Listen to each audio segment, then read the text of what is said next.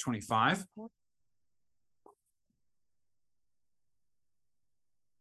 We're going to resume in Deuteronomy 25 where we had left off last week. So, Lord willing, this morning we'll cover starting in verse 5 through verse 12.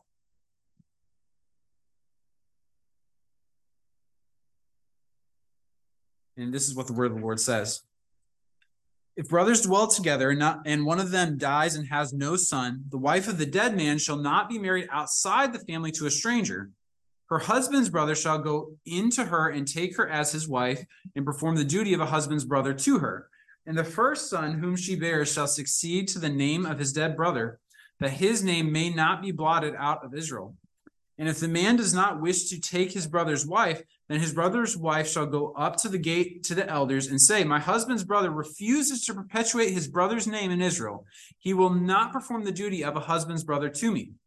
Then the elders of his city shall call him and speak to him. And if he persists, saying, I do not wish to take her, then his brother's wife shall go up to him in the presence of the elders and pull his sandal off his foot and spit in his face. And she shall answer and say, so shall it be done to the man who does not build up his brother's house. And the name of his house shall be called in Israel, the house of him who had his sandal pulled off. When men fight with one another, and the wife of the one draws near to rescue her husband from the hand of him who is beating him, and puts out her hand and seizes him by the private parts, then you shall cut off her hand. Your eye shall have no pity. It's been over 4 years now. It was March 29th of 2019.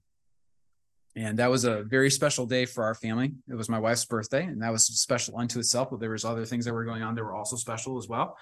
At that point in time, early in that morning, I woke up as the last male descendant from my grandfather's side of the family. That meant I was the last one bearing the name of Finton, the last male who could perpetuate my grandfather's name.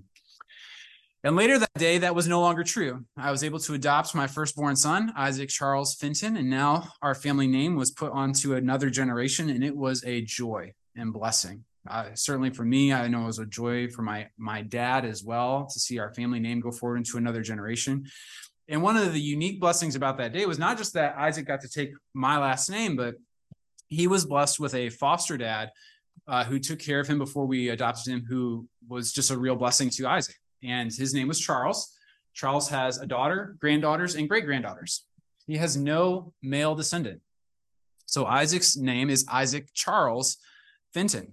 When I told his foster dad, who's old enough to be my dad, we call him Papa, when I told him what I was naming Isaac and what his middle name was going to be, unshockingly, he cried. He was very blessed and encouraged by the fact that his name was going to continue on through Isaac. So Isaac's name was special because he was carrying on essentially two family names in his one name. And for me, it was a real privilege to be able to name him. It almost felt like naming him was kind of just looking at the situation God had provided and just analyzing rather than thinking creatively.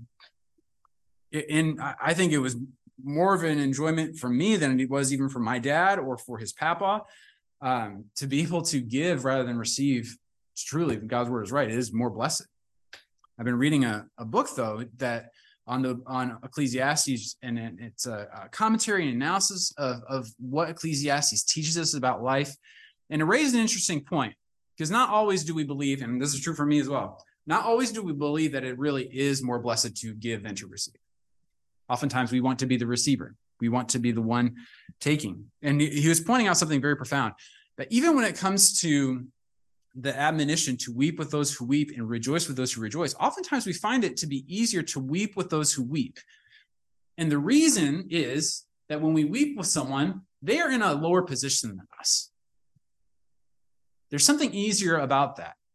And he's pointing out that a real test for our Christian maturity is if we're able to rejoice with those who rejoice, to be able to be happy for someone who is perhaps in a higher position than us, to rejoice for someone who has more blessings than we have. That reveals something deep about our contentedness in what God has given us in himself. And we were discussing this yesterday. This gets at the heart of what real love is. To love someone is to want to see them flourish, not to think about how did they make me flourish, but to simply be concerned with how does that person flourish? How do I love them in a biblical way? We are called in the scriptures to honor all people. And ultimately, we honor all people, as we've been discussing in Deuteronomy, as a way of honoring the God whose image they bear. That is why we honor all people. And so what we see is if we are humble enough to honor all people, to even rejoice with those who rejoice, who might have things that we want but we don't have, we find that that place of humility is exactly the place where we find exaltation in Christ. And so this passage is going to be a little bit of a hard passage, but I think that the main thrust of the passage is that we need to delight in the duty of love God has called us to. We need to delight in the duty of love God has called us to. So as Pastor Jeff and I have been going through the book of Deuteronomy, we're of the same mind that it seems that there's a general structure to this main body portion of Deuteronomy that started in about chapter 6 and is going through chapter 26 that is set by the 10 words that are laid out in Deuteronomy chapter 5. So the 10 words kind of become the map, in our opinion, of how the rest of this main branch of Deuteronomy goes. And for how we interpret the order of the 10 words, we would take the 9th word and the 10th word to be two separate coveting commands. There's an admonition to not desire your neighbor's wife. And then there's a command to not, I got that flip-flop. You're not to covet your neighbor's wife. You are not to desire your neighbor's house. Those are the two separate commands. And what's interesting, we've discussed this at different points, is that as you go through the 10 words, it starts in this second section with you shall not kill. And there's these different prohibitions that instruct us in how to love our neighbor. And all of the prohibitions that come after you shall not kill have this word and to tie it to you shall not kill. Because the pursuit of sin is ultimately a pursuit of death. And what's further interesting about that is we've been talking about how there's these actions: you shall not kill, you shall not commit adultery, you shall not steal, and then we've been discussing you shall not bear false witness. That's what we've been discussing, is that you're moving from actions to speech, and now with these coveting commands, you're moving from actions to speech into your own heart desires. There's an inward focus on how our sin itself breeds death from inside us to outside of us. And what's interesting, when we look at those two prohibitions against coveting, it's important that that correction I made for myself, we're looking at how it says you shall not covet your neighbor's wife and you shall not desire your neighbor's house, and then it goes on to list the things in the house. The word for coveting is, we think of that as a very material word. When you think of coveting, you think of someone has, a nicer car than I do, and I want that car. But yet that's the word that's applied to your neighbor's wife. That word for desire that's applied to your neighbor's house, that is a more appetite-driven word, even used to talk about a sexual appetite. And yet that's a word that's applied to materials. And I think these ideas are kind of linked and woven together to show us that sin is pervasive. If you think you can covet your neighbor's wife and not end up in full-blown worldliness, you have been deceived. If we allow for one tentacle of sin to wrap around us, we should be certain that other tentacles of sin will wrap around us as well, and it will quickly breed death. I think that's the whole thrust of 1 John 2, where it takes these ideas and ties it in a bow. It says, do not love the world or the things in the world. If anyone loves the world, the love of the Father is not in him. For all that is in the world, the desires of the flesh and the desires of the eyes and pride of life is not from the Father, but is from the world. And the world is passing away along with its desires, but whoever does the will of God abides forever. I think John's taking these woven ideas and saying all of that is springing from the same place, and that's why it weaves together. It's a love of the world that is in contrast to a love of God. And because of that, it leads to death.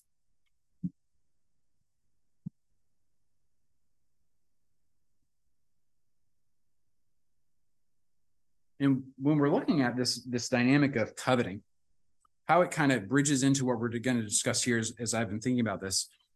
When we covet something, especially when we covet or desire someone else's spouse, we are making a distinct proclamation of the unworthiness of essentially everyone besides me.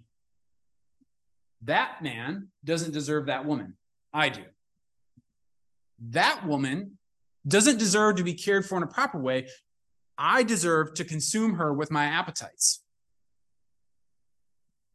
God does not deserve to be treated as enough for me. God's desires are not deserving of being followed. My desires are worth being followed. My glory is what's worth being pursued. Coveting is distinctly a pursuit of shaming all besides self. There is the pride of life. And what we're going to see here in this section that I think is building off of this idea of coveting is that if you have a covetous heart that's ultimately oriented towards your own glory, it's going to come out in how you live. Out of the overflow of the heart, the mouth speaks, and we live as well. What is going on in your heart is going to manifest in your life, and if it's growing in James 1 terms, as we've discussed as well, it's going to breed death. And this is where it's not simply enough to avoid what's prohibited. It is correct to do that which is the opposite, to do that which is ultimately honoring to God. So hopefully we've tilled the ground enough so that when we go through this hard passage, we have some general direction. And what we're going to do as well is that, and we were discussing this yesterday morning, while we're paying attention to these verses, it's not just the 9th word that I think gives some clarity. What has come before and what's about to come after this section is going to give a lot of clarity as well. This is meant to be understood in context. It's not like these are just random train cars that are smacked together into a train. This is kind of like chain links where they overlap one to another. So the section we just discussed on false witness is actually going to really help us understand this section. And I think verses 5 through 12, because they're discussing marriage, really help us understand the 9th word of not coveting your neighbor's wife. But to understand that, we have to understand what has come before when we discuss false witness. So all that to say, let's pay attention to the levels of context. So that way we understand the passage the way God would have us to. So in verse 5, it says, if brothers dwell together and one of them dies and has no son, the wife of the dead man shall not be married outside the family to a stranger. Her husband's brother shall go into her and take her as his wife and perform the duty of a husband's brother to her. So this is oftentimes, actually, if you're reading the ESV, it has it here in the subheading. This is called levirate marriage, as you see it discussed. And maybe like me, when you were reading this before, you thought, what does this have to do with the tribe of Levi? And come to find out, it doesn't have anything to do with the tribe of Levi. The term lever, L-E-V-I-R, where you see levirate marriage, L-E-V-I-R, that's a Latin term that just means husband's brother. So this is a marriage of a husband's brother to the widow. So lever means husband's brother in Latin. So this is discussing a situation where there's a widow left behind. And there's conditions that are laid out for showing what situation God has in mind when he's giving these instructions through Moses. So the first condition here is that if the brothers dwell together. That word for dwelling together is used in Exodus 15, and I think that gives clarity to what's in mind with this stipulation. In Exodus 15, Israel's brought through the Red Sea, and they are rejoicing in the fact that God has brought them to dwell with him in his presence. This idea of dwelling is covenantal. It's intimate. These are brothers who are of the same covenant community, is how it seems to be indicated. So the first stipulation is that these are brothers who have the same covenant community. And in addition to being of the same covenant community, the brother who is deceased does not have a son. He does not have an heir to carry on his name. And so what is laid out then is that the husband's brother has a duty to go into this wife, marry her, and care for her. Because through marriage, that wife has a right to the family property because she has become part of the family by marrying that brother who has now deceased. And so the ultimate goal of this marriage is actually laid out pretty clear in verse 6. And the first son whom she bears shall succeed to the name of his dead brother, that his name may not be blotted out of Israel. So in this situation, what's going on is that the firstborn son from this levirate marriage, where the brother marries the widow, that firstborn son takes on the name of the deceased brother. He becomes that brother's son, not the actual son of the one who biologically gave him birth. And it's so that he can carry on the name of that deceased brother.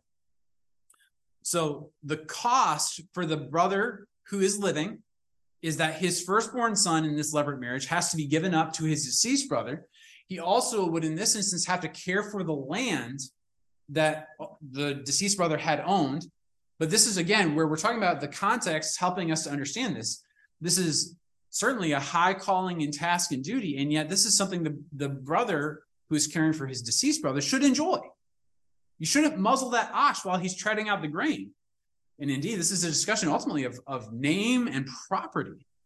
So the brother who is doing this task should do this knowing that this is a good task. This is a blessing for him to take on for the sake of his brother. And it's interesting. This certainly is a way for which the widow can be cared for, and that is right and good. But the main focus in the verse here and through the passage is really on the brother who has died. It says, and the first son whom she bears shall succeed to the name of his dead brother, that his name may not be blotted out of Israel. The ultimate focus is on that name for the deceased brother not being blotted out of Israel. That idea is going to come up again in verse 19, where God's going to talk about blotting out the memory of Amalek from under heaven. This brother, who is part of Israel, one of the covenant community, he is not to be treated in that way. He must be cared for in a way so that his name continues. And I think there's a parallel idea here with the repetition of that idea of blotting out to say, if you treat your brother like he's some Amalekite, an unbeliever, what we're going to see coming from that is you're going to be the one who is treated like an Amalekite, an unbeliever, and dishonored. If we don't care for our family, Paul lays it out in 1 Timothy 5, we are worse than an unbeliever. What this text is laying out and what's pivotal for us to understand today is that if we put our desires above the duty God's given us, we are going to leave a legacy, and it is not going to be a good legacy. Oftentimes in Christian discussion, we talk about eschatology a lot, the study of end times. And we talk about it a lot, both in terms of what happens at the end of human history, but also in terms of what happens at the end of our lives. What happens to me when I die? And far too often we forget the aspects of what's going to happen to others when I die and my legacy is solidified, especially as a Christian man. Exodus 34 has been an important passage for what we've been discussing, where God reveals his name, and in seeing how that name is part of the 10 words and really the foundation of the 10 words in Deuteronomy 5, God talks about how fathers and what they do are visited on preceding generations. And in this text, the hope is that this brother is going to provide a good, godly son that will carry on his deceased brother's name in a way that is honorable. Legacy is important. Legacy is a means by which we can continue to bear fruit even after we are dead. So the question becomes, what constitutes a good legacy? Is it living a long life and remaining around for as long as possible? Is it leaving as much money as you possibly can for those who would inherit from you? Is it being super nice and giving your children whatever they want? And I think what the Bible indicates about a good legacy is that it is ultimately found in faithfulness. A good legacy in practice is not to be found in seeing your children gather your grandchildren around them so that they can tell the grandchildren about grandpa. No, a good legacy is found in the children gathering your grandchildren around them so they can tell the grandchildren about Jesus, because that is what you showed them to do. And that is where a Christian legacy has nothing to do with our remembrance, but the remembrance of our Lord and Savior. We do not need to be remembered in order to have a fruitful legacy. So how can we know what sort of legacy we are leaving? I think part of that boils down to, who are we seeking to lay forward in our day-to-day lives? Are we seeking for ourselves to be laid forward and to be magnified and made much of? Or are we seeking to make much of Christ? Are we seeking that he might increase and that we might decrease? And when it comes down to the specific discussion of children, I think one of the operative questions that parents have to ask is, even and especially from a young age, is, do we have our child's heart? Have we loved our children and connected with our children in such a way that they are inclined toward us and following us?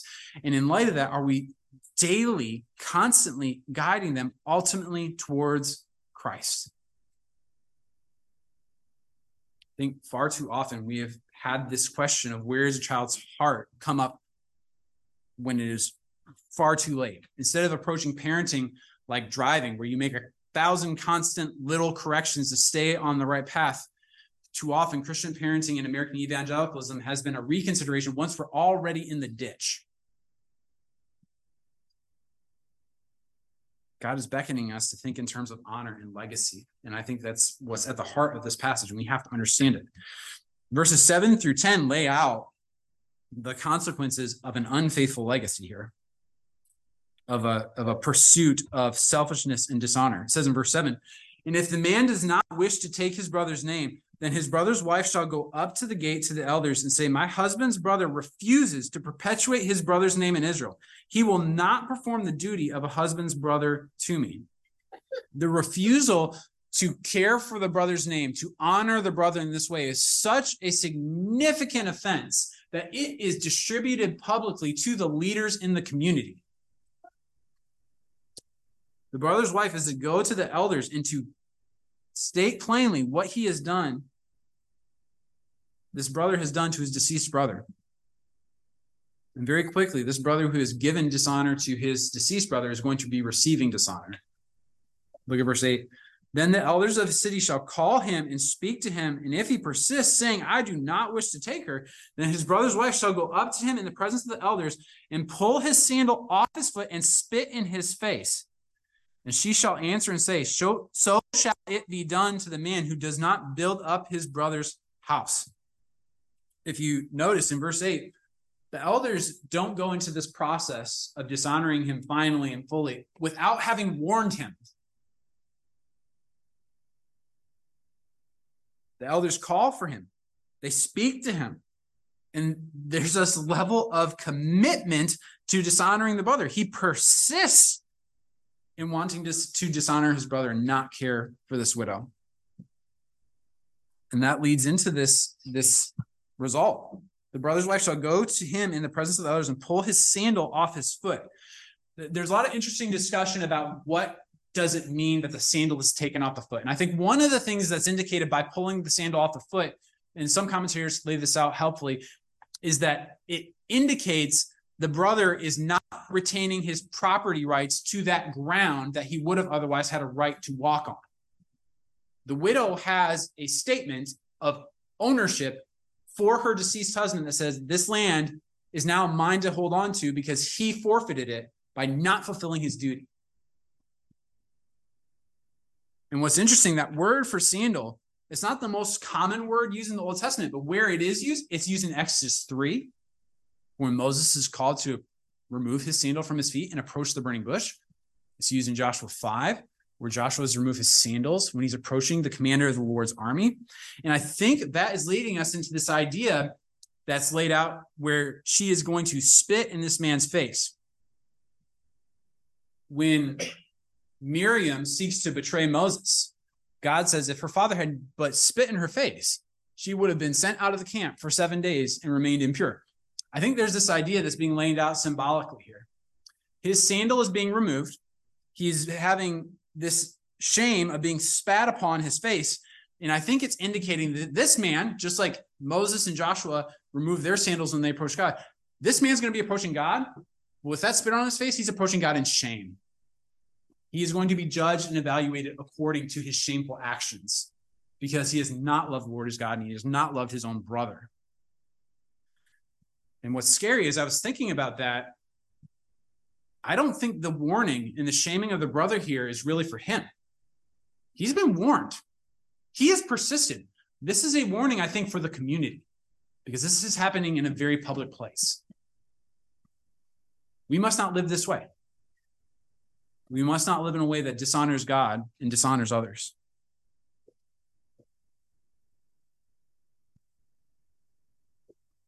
It says in verse 10, and the name of his house shall be called in Israel the house of him who had his sandal pulled off. Verse 7 comes to this fulfillment here. He would not perpetuate his brother's name, and now his name is not perpetuated.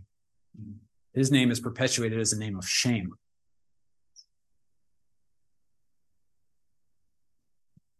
We'll have more to say on Genesis 38 as we go forward, but suffice it to say, I think this passage is helping us to understand the significance of what Pastor Jeff read for us earlier in the service from Genesis 38, how much of a travesty it was that Tamar was not cared for by Judah's sons, and even by Judah himself.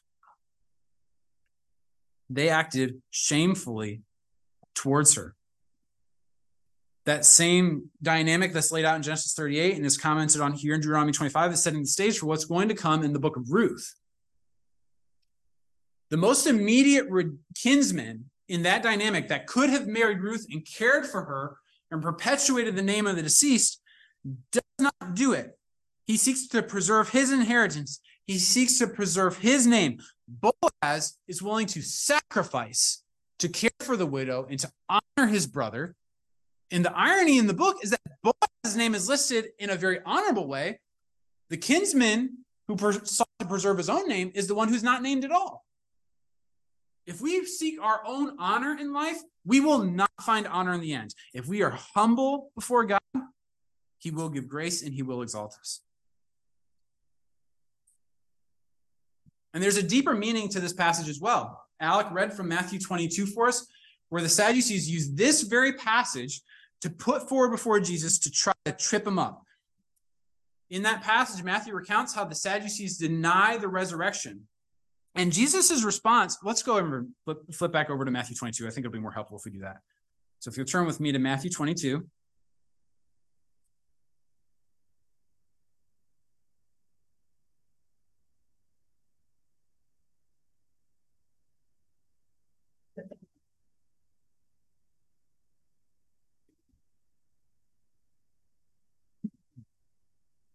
I think how Jesus responds here is really helpful in general with Old Testament hermeneutics, but I think especially with this passage.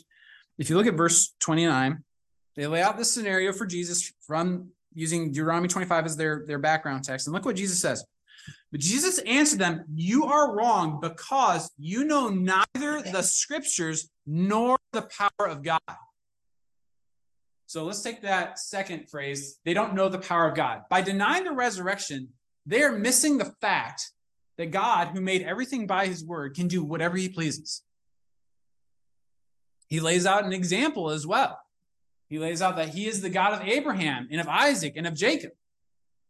And he lays that out to say that that conveys the point that God does whatever he pleases. He has the resurrecting power within him because he is omnipotent. How does that, though, convey God's omnipotence? And the fact of the matter is, Abraham, Isaac, and Jacob all dealt with infertility to some level. God allowed them to encounter seemingly impossible birth circumstances and showed that he has the power to create. And he used each of their lives to convey that.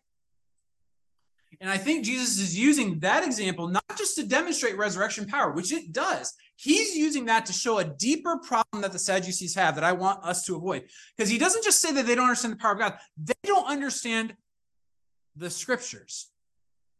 They're missing something that's at the very heart of what we just read in Deuteronomy 25. And I think the hint of what's at the heart of Deuteronomy 25 is actually laid out in the example that Jesus uses. He is the God of Abraham and of Isaac and of Jacob. God not only is able to make all things new, he has promised to provide a seed of the woman who's going to crush the serpent's head and indeed make all things new. And that one that is promised is sitting right in front of them. They have missed the scriptures and the power of God. Because just as Matthew lays out at the beginning of the gospel, God is with them. This is Emmanuel. And they don't see and understand him. When we're looking at this dynamic in Deuteronomy 25, I think Deuteronomy 25 is building off of a pattern where the firstborn is exceeded by the second, or one who comes after him. And this goes all the way back ultimately to Adam. Adam brought death into the world through the very cowardice that we were talking about here in Deuteronomy 25. Instead of fulfilling his duty in the garden to protect and lead his wife, he abdicates, and that very cowardice that's laid out in Deuteronomy 25 that Adam shared is the means by which this sort of death enters into the world. This is setting the table for a second Adam. That seed of the woman, that who's going to come and fulfill his duty, fulfill that humility for his bride who is wrapped in death. He will conquer that death by death. And because of his willingness to shed his blood, to cleanse his bride, he is given the name that is above every name. That honoring that is at the heart of what we're discussing in Deuteronomy 25 comes to its fullness in our Lord and Savior. Revelation 2 goes on to talk about how for all those who are in him, they are given a new name that only he knows. He is the one whose name is above every name. And this passage, I think, is intended to drive us away from death towards one who lovingly gives freedom from death, and that is Jesus Christ. So if you'll flip back over with me to Deuteronomy 25.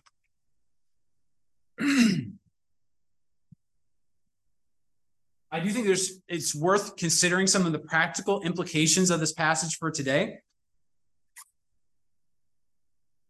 When we have widows discussed in the New Testament, a lot of the instruction focuses on considering first whether, and you see this in 1 Timothy 5, whether that widow has family that are able to provide for her.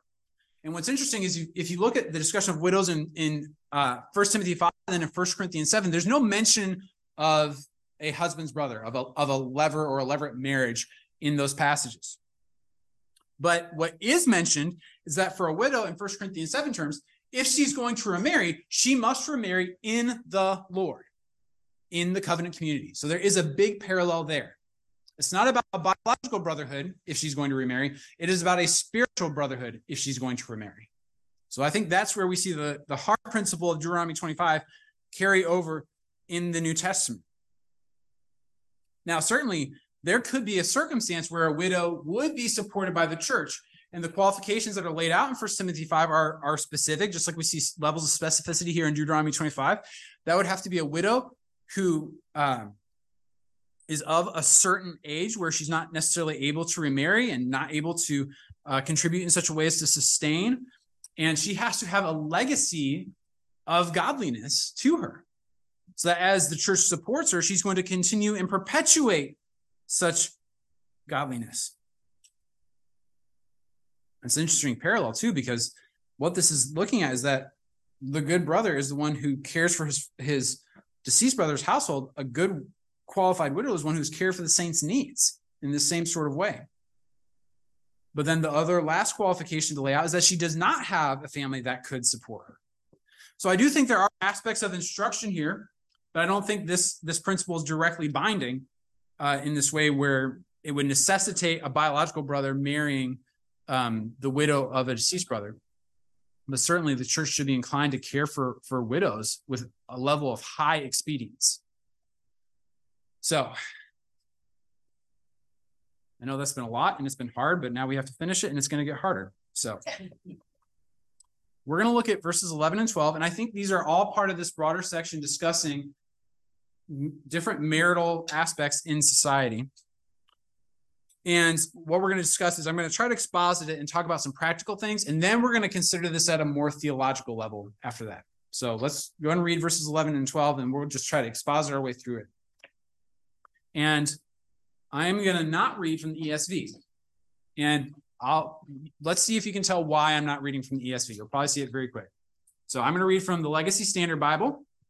And this is what it says. If two men, a man and his brother, are struggling together, and the wife of one comes near to deliver her husband from the hand of the one who is striking him, and she puts out her hand and seizes his genitals, then you shall cut off her hand. You shall not show pity. So the big difference is that the phrase at the beginning should read, if two men, a man and his brother. I do not know why the ESV does not stipulate this is a man and his brother. Because the brother word is actually used from what we were just discussing in verses 5 through 10. It's a repeated term. And the ESV did translate it as brother, but they didn't here for some reason. I don't know why, but I think it's actually really, really important to interpreting the passage here. Because when it's talking about a man and his brother entering into this altercation, I think we're seeing this as just being a simple spat between brothers that is not actually life-threatening. There's a fitting defense of a woman's husband in verses 8 and 9, where the widow's husband is being dishonored by the brother, and she takes a proper, just course of action to defend his honor. She goes to the elders to say that the brother's not doing what's honorable. She defends his name in a right biblical way. In this instance, this appears to be an overreaction to the fact that she does not like that these brothers are having an argument and disagreement. I think that in part leads us into the next section that's going to talk about equal weights and measures. It's going to discuss a proper and fitting response. And I think that's there to help hint at the fact that this is not a proper and fitting response from the woman. And what's ironic is that the wife is not trusting that God is going to provide for her, even if for some reason this brotherly spat results in her husband's death. She is not trusting God to provide for her. And the irony is, if this brother kills her husband, levirate marriage immediately would go into effect. So as I'm interpreting this, I think the intent that is laid out here is that this is laying out a woman who is reacting to a spat in a way that is an overreaction. And what she is doing in her overreaction is not only shameful, by hurting the other man in the way that she is cutting off his future. She is seizing him in the private parts in a way that would ultimately lead to him not having a continuation of his name. In that way, she's actually like the bad lever, the bad husband's brother from the previous passage.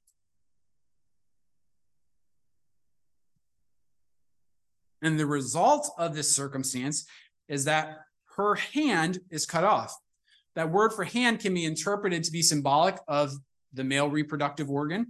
And so this seems to be, you shall have a fitting response for what she has done to this man. So that's what seems to be operative here. Her hand is cut off because she has overreacted in such a way and hurt this man in such a way. And they are instructed to have no pity. Your eyes shall have no pity.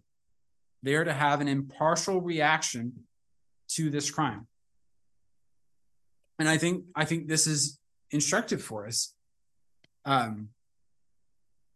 think evangelicalism has failed to teach properly that women and men are both alike sinners who stand fallen before God. Men are not more sinful than women. We are both sinful. Certainly, there's ways in which women tend to sin that are different than the ways that men tend to sin. But just because sin can be more subtle from women does not mean it's less subversive. And we have clear examples of that on the broad scale in our country. Abortion being perhaps first and foremost. Millions, tens of millions of murdered babies, the vast majority of which murdered by their own mothers. Additionally, in our area, there are rampant drug problems, and those drug problems include mothers and even pregnant mothers who wreak havoc on their own babies by continued drug use while those babies are in the womb. These are women sinning grievously. And indeed, in this passage, this says nothing about the husband being punished. It is only the woman's hand who is cut off. We would all do well to humbly accept what the Bible says about our sinful state and not presume that we are in a different category of being less sinful than anybody else. We all have blood on our hands. We all deserve, as we've been discussing, going back to verse 16, each one of us deserves to be put to death for our own sin, and we all have plenty of sin to be put to death for.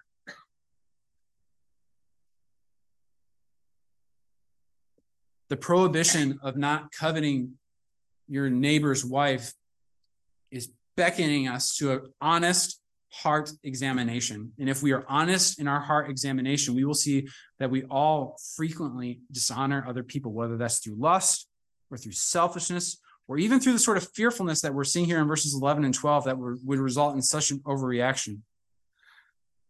But God has called us to fear him, to fear nothing else, and to love others in selflessness. Amen. On a practical level, this is something that, as I was talking to Lindsay about the passage that came up, what does this mean about women showing self-defense if they are in a dire circumstance?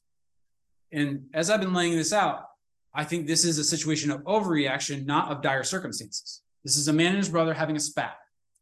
I don't think this applies to a self-defense situation when a woman's life or perhaps her child's life is truly threatened.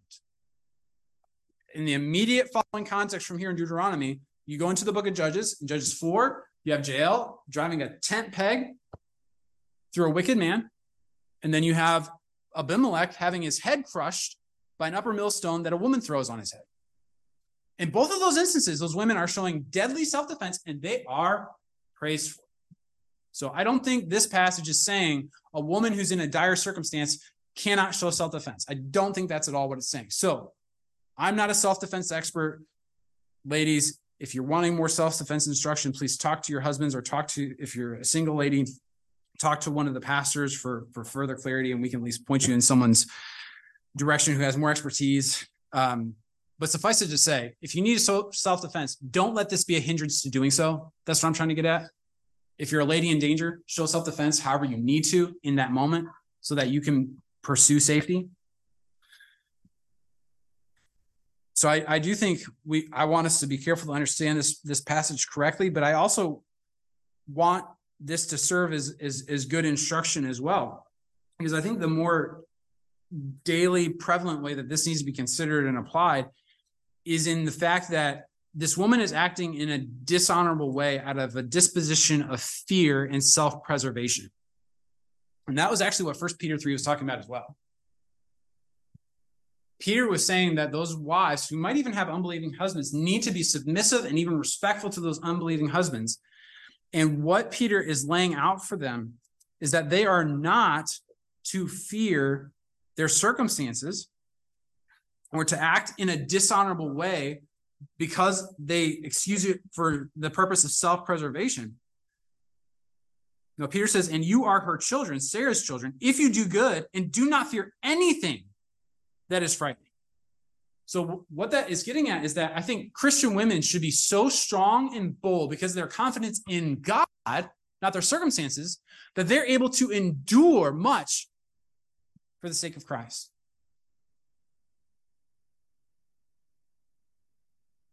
So obviously, I just talked about with self-defense. There are situations where certain measures need to be taken, but I think a woman's daily disposition does need to be towards honor and respect, even in difficult circumstances.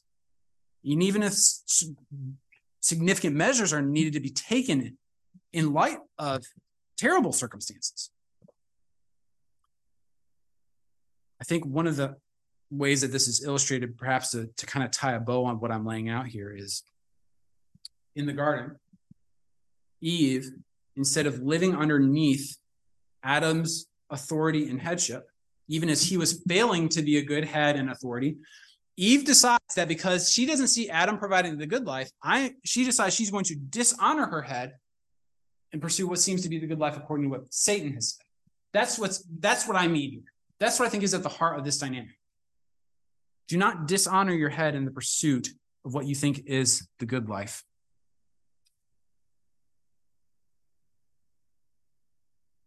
And to wrap up and to discuss some of the theological implications of what we're discussing here, this pursuit of dishonor, this pursuit of blotting out someone's name, whether in not perpetuating the name or hurting someone in such a way that their name can't be perpetuated, it's all in a Genesis sort of three-way satanic.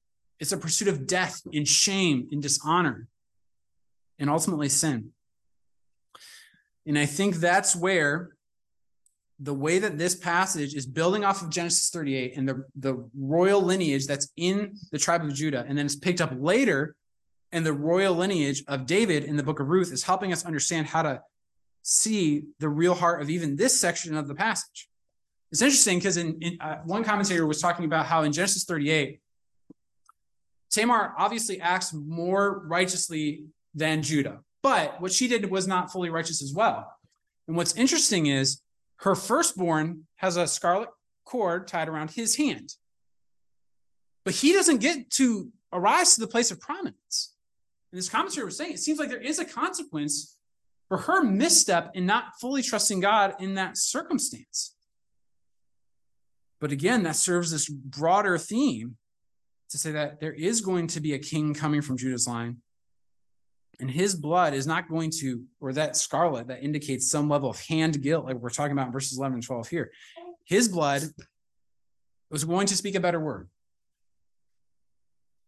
It is better even than the scarlet thread. That word for scarlet is used to talk about the thread that's put up for Rahab so that she's delivered from the wrath that's coming when they invade Jericho. We have blood from our Savior who delivers us from God's definitive final wrath.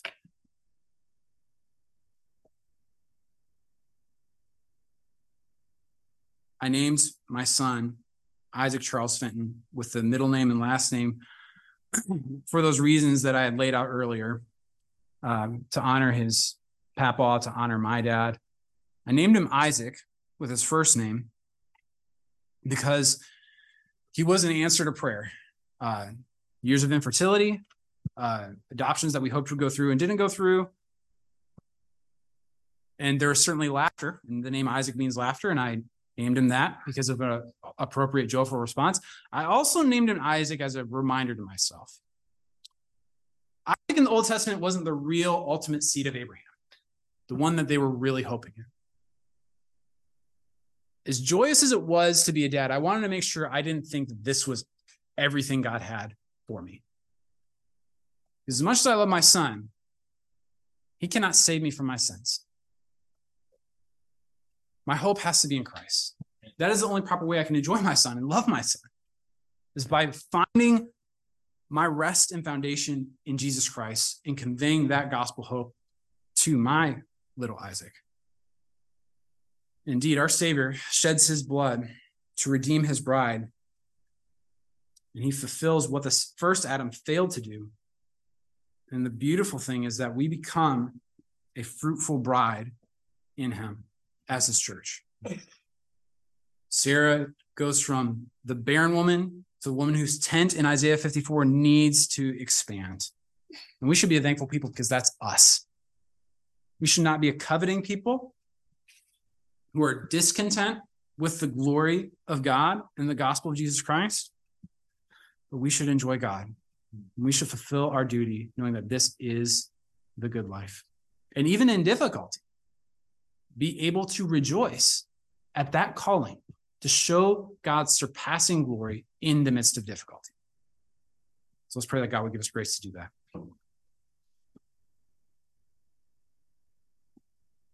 Father, you bring life out of death, and you've done that for us. You've done that for us now, as Alec was praying earlier. You've done that for us spiritually. You are going to fulfill that and do that for us physically. And indeed, just as we were discussing, we pray that we would be a people who does not fear. Help us to fear you. Bring holiness to completion in us. But work in us in such a way that you are magnified. That our delight is to fulfill the duty and calling you've given us. So please use us to glorify you, that we would honor you, Father, Son, and the Holy Spirit in all things. In Jesus' name, amen.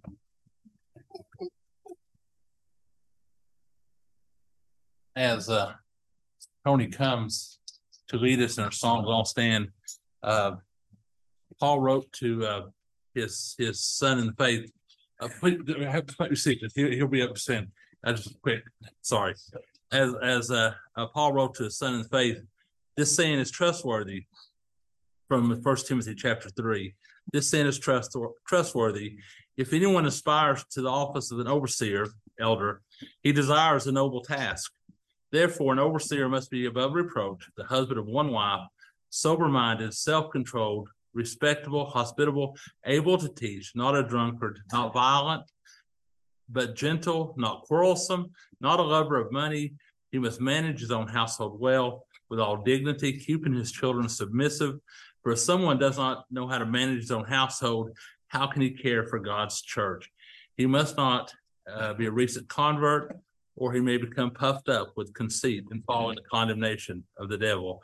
Moreover, he must be well thought of by the outsiders, so that he may not fall into disgrace, into the snare of the devil. As you guys know, Cory has led and been a part of us, and has led for several years now. And as the deacons and elders have met, we have joined together to put him forward, as he has felt a call to this leadership, to elder, and has aspired to that role, and we would like to put him forward. So please be prayerful about that and consider. Within the next, and I'll talk to Jeff either next week, we'll have next business meeting. There'll be a time for examination and questioning, and he's put himself forward at any time between now and then to talk with him and to share with him your feelings and thoughts and whatever they are as we go forward in this. And we will discuss this further, but just be prepared for this, be prayerfully considering this. Now, please stand. Sure.